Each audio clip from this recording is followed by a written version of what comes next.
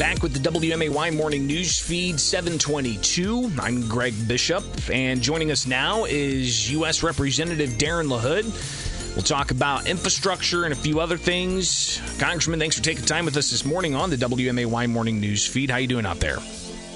Hey, I'm doing great, Greg. Great to be with you and your listeners today. Absolutely. So we've got President Joe Biden set to sign a $1.2 trillion package for infrastructure. Illinois set to get $15.8 billion, could be more with different grants that are involved. What's your take on this infrastructure bill, and why did you vote against it? Well, I voted against it last week, Greg, because Nancy Pelosi tied this to the Build Back Better bill, which is the tax-raising bill that is going to raise taxes on on working families, on small businesses. Listen, go back earlier this summer when the infrastructure bill actually passed the U.S. Senate. If that would have been brought over on a clean vote to the House, I think there would have been a number of Republicans that would have supported it. More than 15, it would have been probably 50 or 60. But Pelosi held this bill hostage. She tied it directly to the reconciliation bill, which is the Build Back Better, which is a bill, again, that I could never support. It adds about $1.5 trillion to the deficit. It raises taxes. And that's the problem. I have long supported good infrastructure. My district, the backbone of that is roads and bridges and tunnels and airports and rail systems, and we should do that. But the way this process worked and the way that Pelosi hijacked it, in the end, I could not support that, and we ended up with a very partisan bill that, again, was tainted by what Pelosi did to it, and I couldn't be a part of that. So when it comes to this infrastructure package, you have, of course, they're shifting some of the unused COVID dollars to, for instance, fund infrastructure projects. But they do a couple of different tax provisions, one being looking to generate, I think, like $28 billion over 10 years from taxing digital currency brokers, and have yet to really see the clear definition of what that could be in that space. There was another tax provision, too, that dealt with some kind of tax credit for employers. Talk a bit about how this thing's ultimately going to be funded. Well, remember, they said all along this would not add to the debt.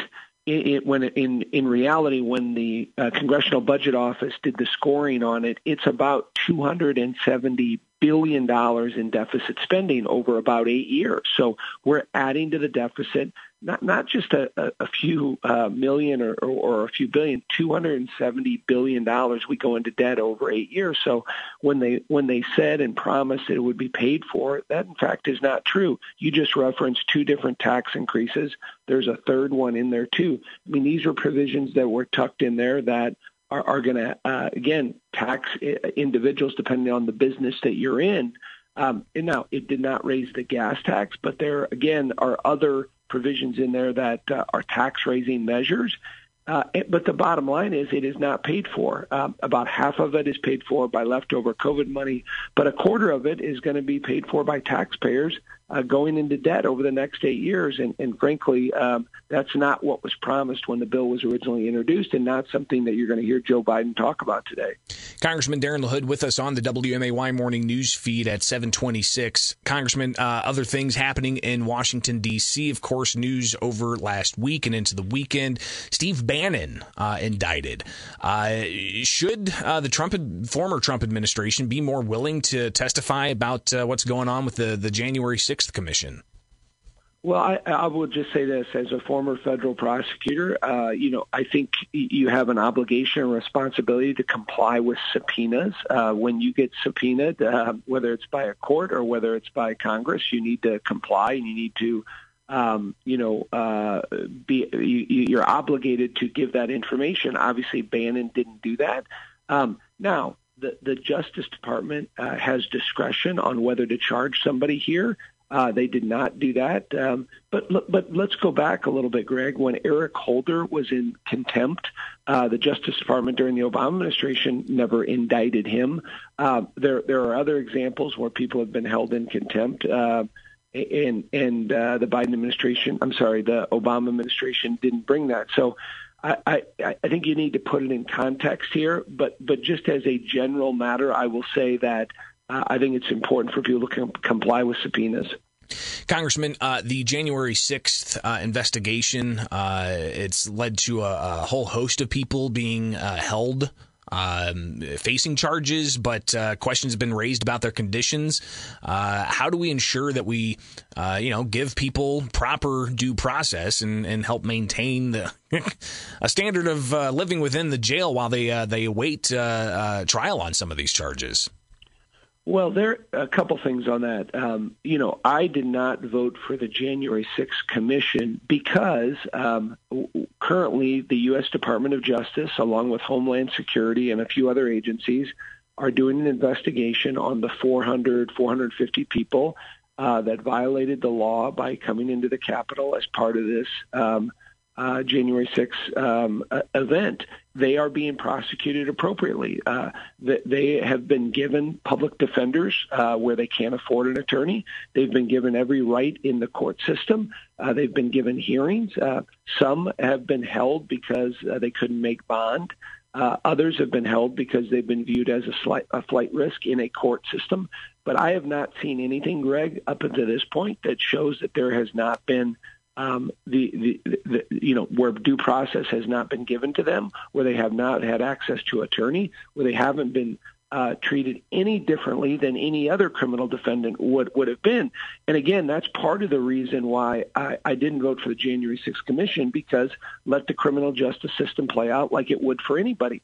I'm not at all concerned at this point from what I've seen that anybody's being treated any differently than a normal criminal process within the U.S. Attorney's Office and the Department of Justice. If and when I see evidence that, in fact, people are being treated differently or disproportionately, then I think we got to look at the possibility of other options. Congressman, something else that some circles are focusing on is the outcomes of the John Durham investigation into the origins of the Russia-Trump collusion narrative and the Steele dossier that ultimately was used to open up multiple warrants, FISA warrants against Trump campaign or others affiliated with the Trump campaign and the president's administration for a few months into the initial phase of his administration. Where are we at on this? And do you foresee more coming out highlighting who may have crossed the line and getting that information into the ether, so to speak? Well, Greg, just to review, Greg Durham, who is a neutral federal prosecutor out of the U.S. Attorney's Office in Connecticut, career federal prosecutor, was appointed by the Attorney General to look into this matter almost 2 years ago. Now, I think it's taken way, way too long, but he just indicted a Russian last week, Darkovich, who it turns out was blatantly giving false information that led to the Steele dossier, has been indicted.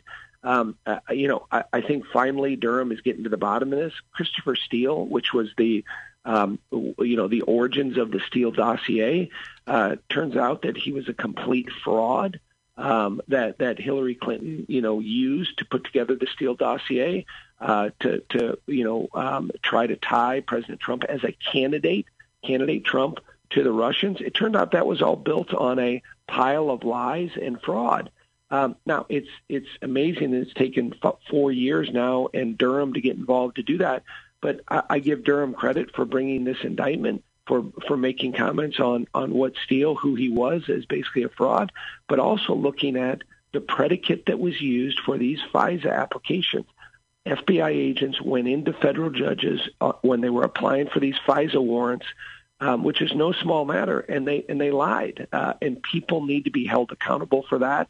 And so I think Durham's getting closer to holding people accountable to that, but we still got to give him the ability and the authority and the responsibility to get to the bottom of this. No American, regardless of political affiliation, should ever be treated the way that Steele was able to do this, and others within the Hillary Clinton campaign. And Jake Sullivan, that's currently working for Biden. He was involved with this, it appears.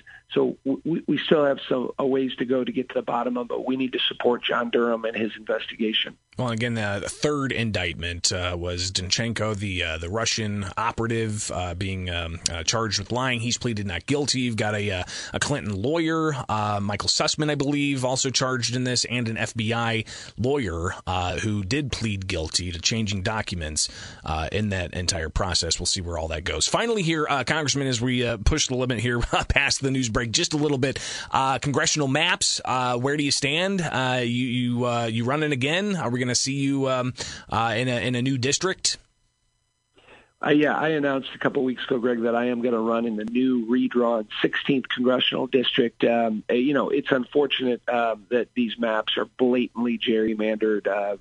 Pritzker went back on his word of wanting to have a fair map. I mean, I don't know if you've seen that, nonpartisan groups around the country have rated Illinois' map as an F-, because it's just terribly gerrymandered. And so, yeah, my district changes. It moves me farther north. I keep the Peoria area, Bloomington, Normal, but I go north all the way to East Dubuque, Iowa. I go all the way up to the Wisconsin border.